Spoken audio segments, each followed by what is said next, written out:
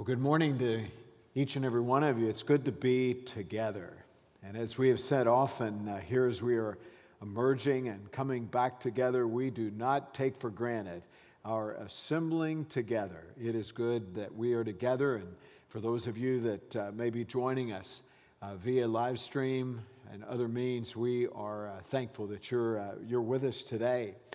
We continue this sermon series that really does focus on the church.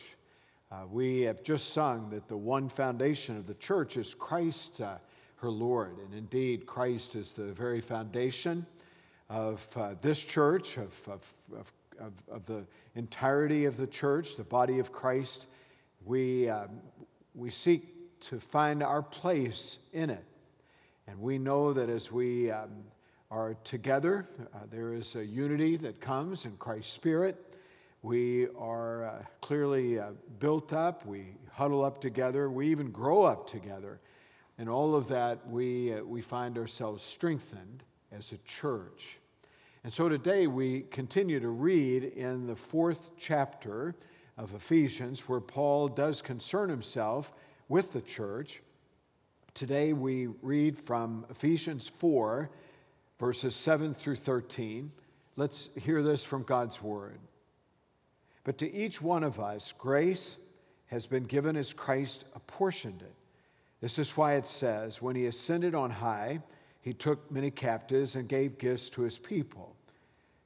What does he ascended mean except that he also descended to the lower earthly regions?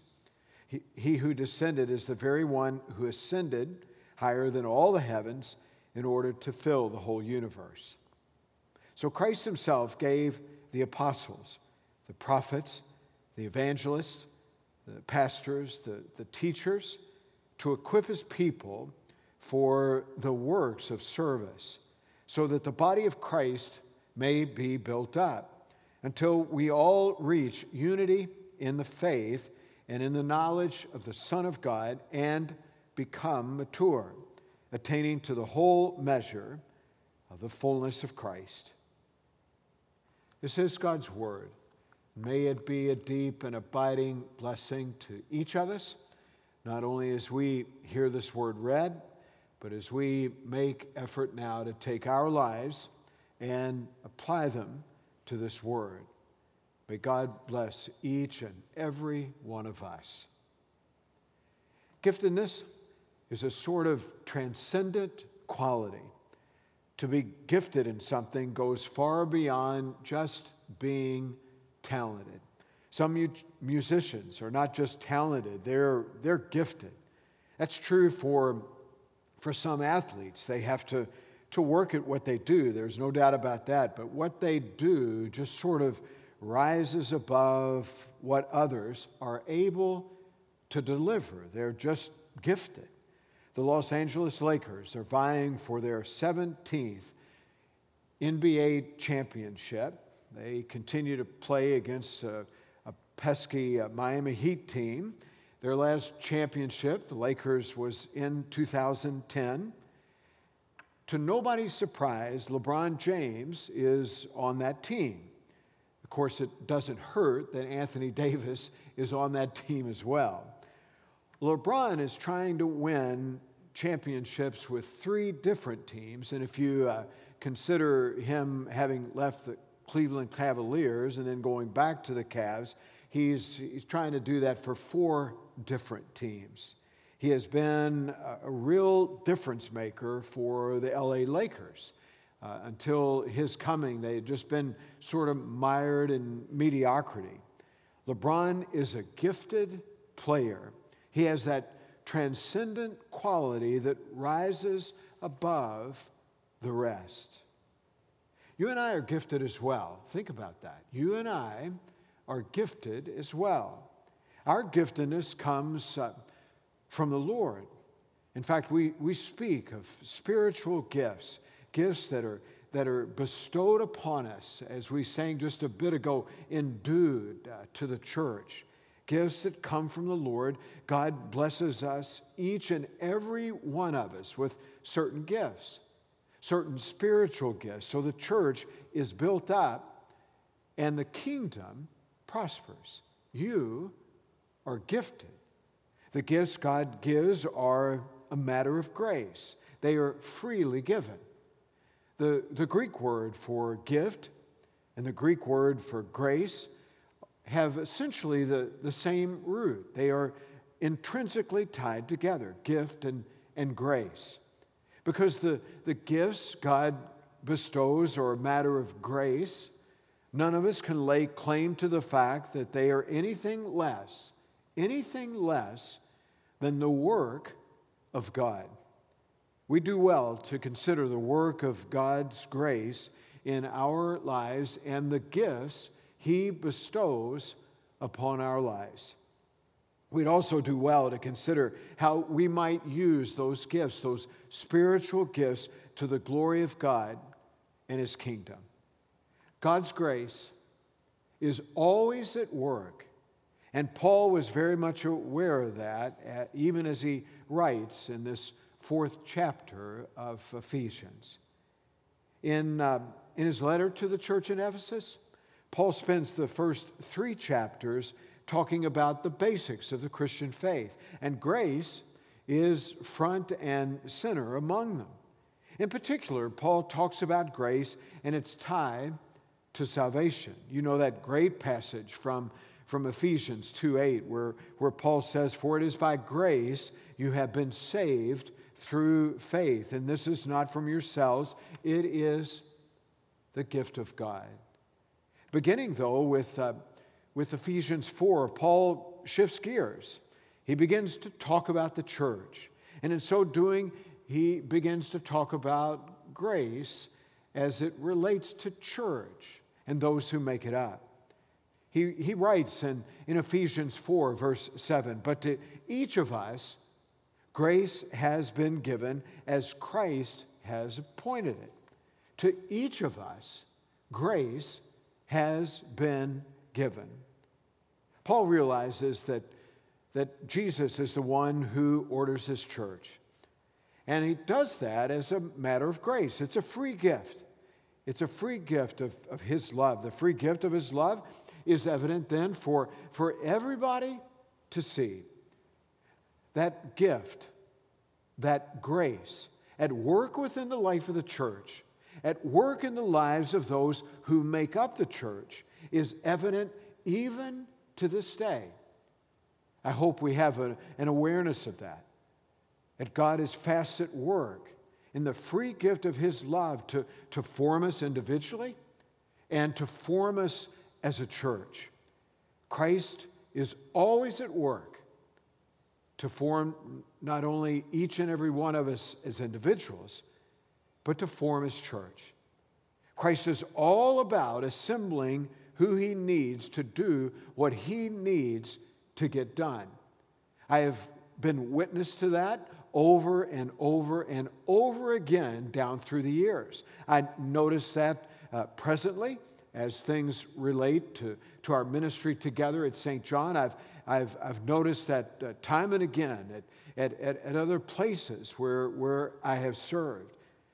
Christ is all about assembling the very people with the very gifts and graces in order to make sure that the church is strong, that it is vital, and that it is very much at work to bring about a furtherance of God's kingdom.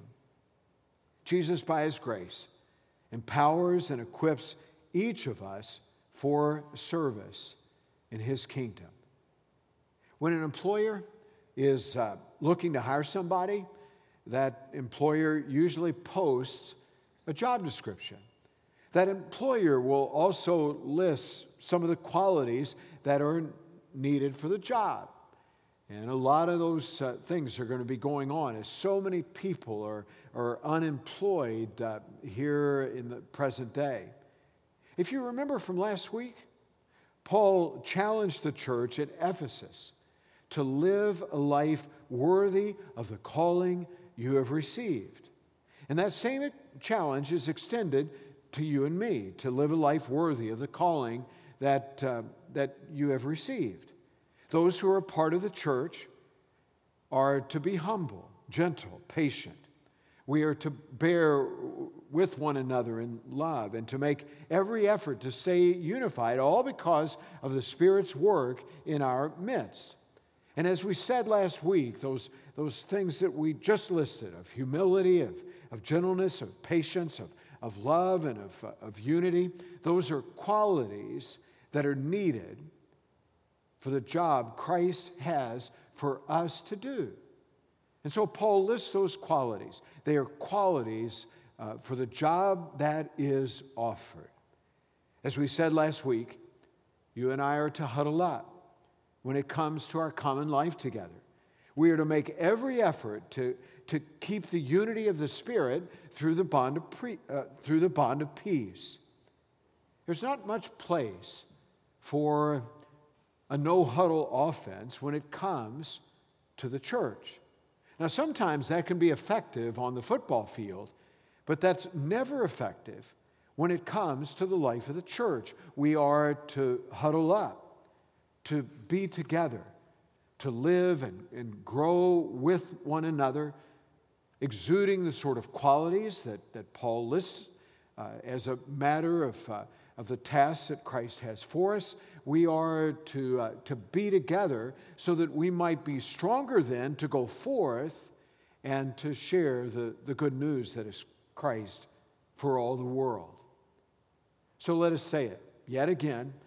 We are all in this together. I've often said that when it comes to church, what I do is no more or no less important than what you do. Now, I had to think about that again, even as I considered sharing that for this sermon. And I think you need to consider that as well.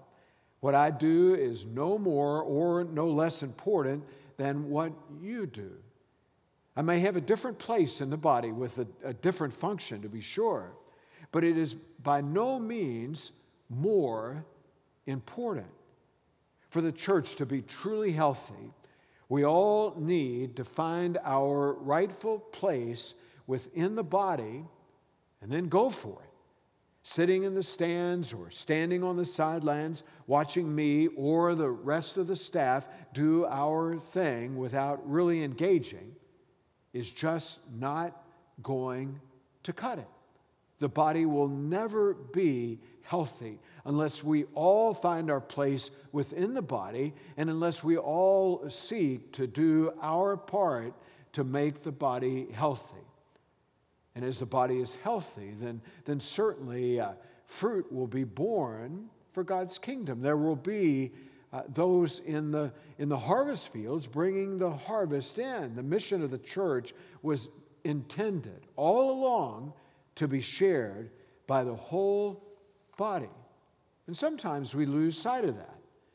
Instead of all of us engaging, instead of all of us doing our part within the body, we're content to make this more so a spectator sport. James Merritt has written that placing one's gifts at the church's disposal is a divine command. It's not just some this, that, or the other. It's not something that we can take or leave. It is a divine command to place one's gifts at the church's disposal. He even goes on to ask, what's greater than investing your life in serving Jesus through the church? A first grade teacher asked her class the question, what do you do at home to help? And one by one, the answers began to come back. One little girl said, I dry the dishes. And one little boy said, I feed the dog. And another child said, I sweep the floor. And everybody gave an answer, but one little boy sitting in the back. He didn't say a word, and the teacher looked right at him and asked, Danny, what do you do to help out at home? And he said, I just stay out of the way. Well, let it not be said of us when it comes to the church that we're just standing out of the way, not participating. In our passage for today from Ephesians 4, 7 through 13, Paul not only lists qualities for ministry: humility and patience, gentleness, love, unity. But he mentions roles that are essential for ministry as well. Verses 11 and 12, in effect, are a job description for both pastor and people. Paul offers a word for the whole church, not just to leadership. So let's read that from Ephesians 4:11 through 12. Paul writes, "So Christ himself gave the apostles, the prophets, the evangelists, the pastors, and the teachers to equip his people for the work of service, so that the body of Christ might be built up." Now I'm swayed here that Paul offers a word not only to church leadership, but to all who profess faith in Jesus. This is not just a word for those who are in leadership, but it is a word to all who profess their faith in Christ. Remember what Paul said just a bit earlier in verse 7? We read that. But to each one of us, grace has been given as Christ has apportioned it. So Paul lists 5 things here. He talks about apostles. They are the ones who are visionary, always looking to blaze new territory for the kingdom. They are quick to serve Christ by leading the church into new ways of doing ministry.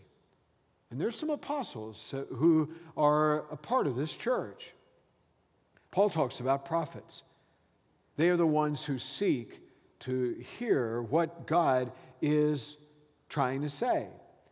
And when they hear it, they are quick to pass it along to the rest of the church. Discernment is a big deal for prophets. Paul talks about evangelists. They are the ones who bring the good news about Jesus and are ready in and out of season to share that good news. They are quick to remind other Christians that there are a lot of non-Christians out there. And we've got some evangelists as a part of this congregation. Paul talks about pastors. They are the ones who shepherd the flock. They are quick to care for others with a tender heart.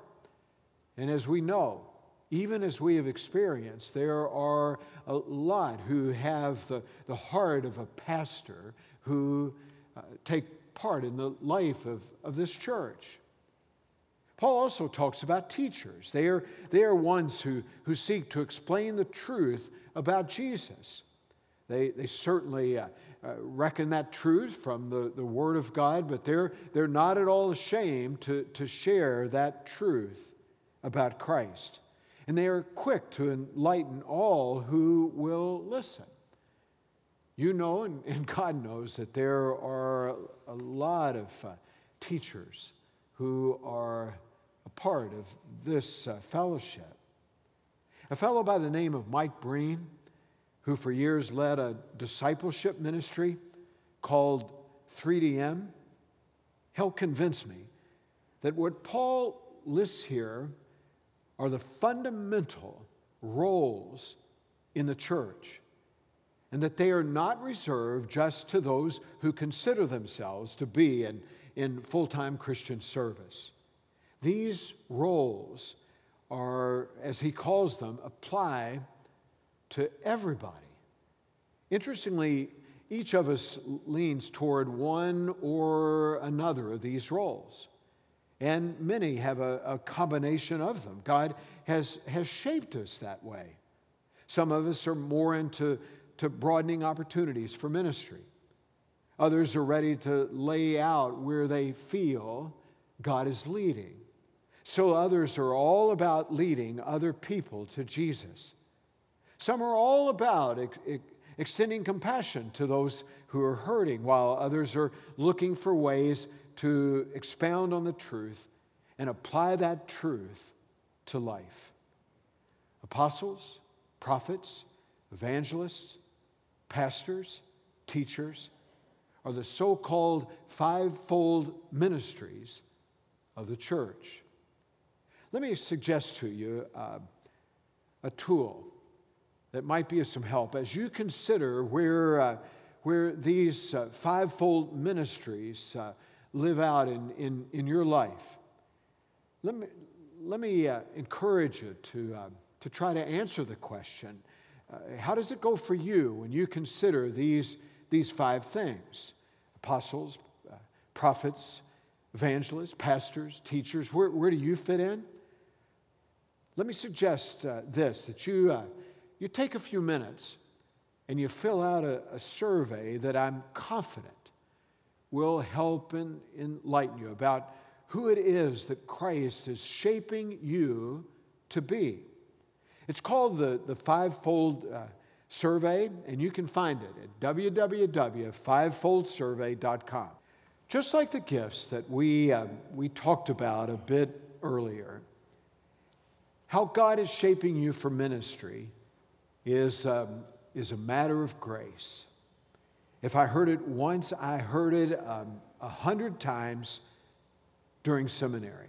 Equip the saints for the work of ministry. Equip the saints for the work of ministry. I've taken that very seriously. I take that seriously even to this day. We know it to be borrowed from Ephesians 4:12.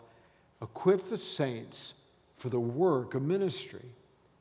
As we all live out the role Christ is calling us to do, we will soon find ourselves well equipped as a church and eventually in a much stronger position to further God's kingdom. But first, we've got to work out who it is Christ is shaping me to be and to make good on that by pursuing one or more of these roles. It comes to us to discover the role that Christ wants us to fulfill.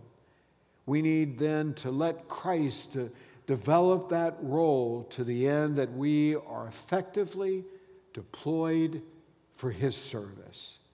Discover, develop, and deploy. We all need to be a part of that process as we seek to live out who it is that Jesus would have us to be and what He would have us to do. Now, Paul doesn't pull any punches.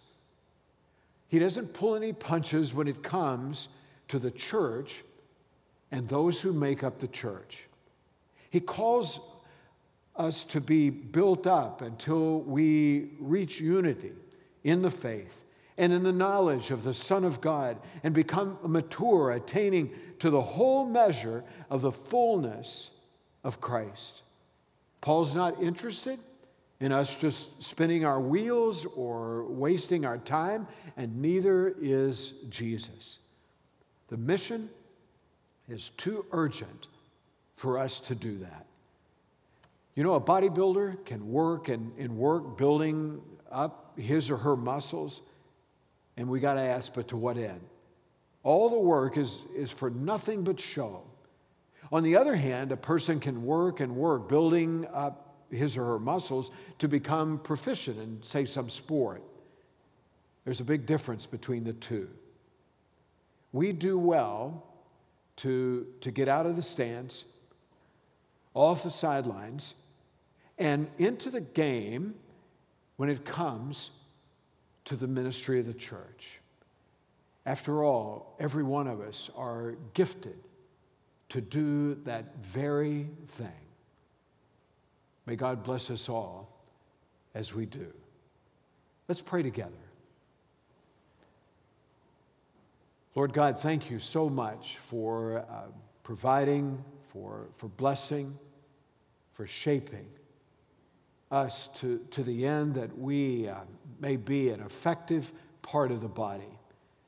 We pray, Lord, that we consider the gifts that you bestow upon our lives. Lord, we pray that we deeply consider and live out those very qualities that you would have us to be at play in our lives. We pray, Lord, that you help us to consider the role or roles that you would have us to do within your body. Thank you, God,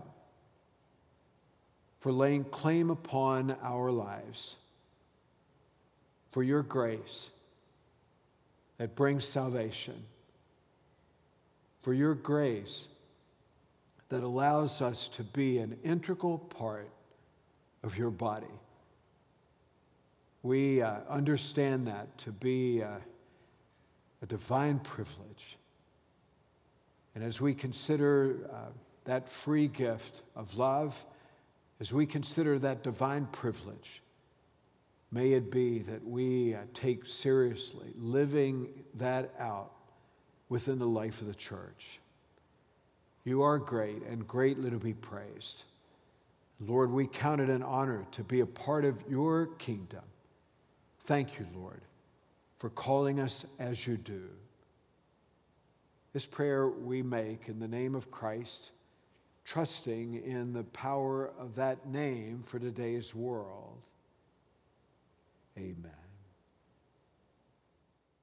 Well, much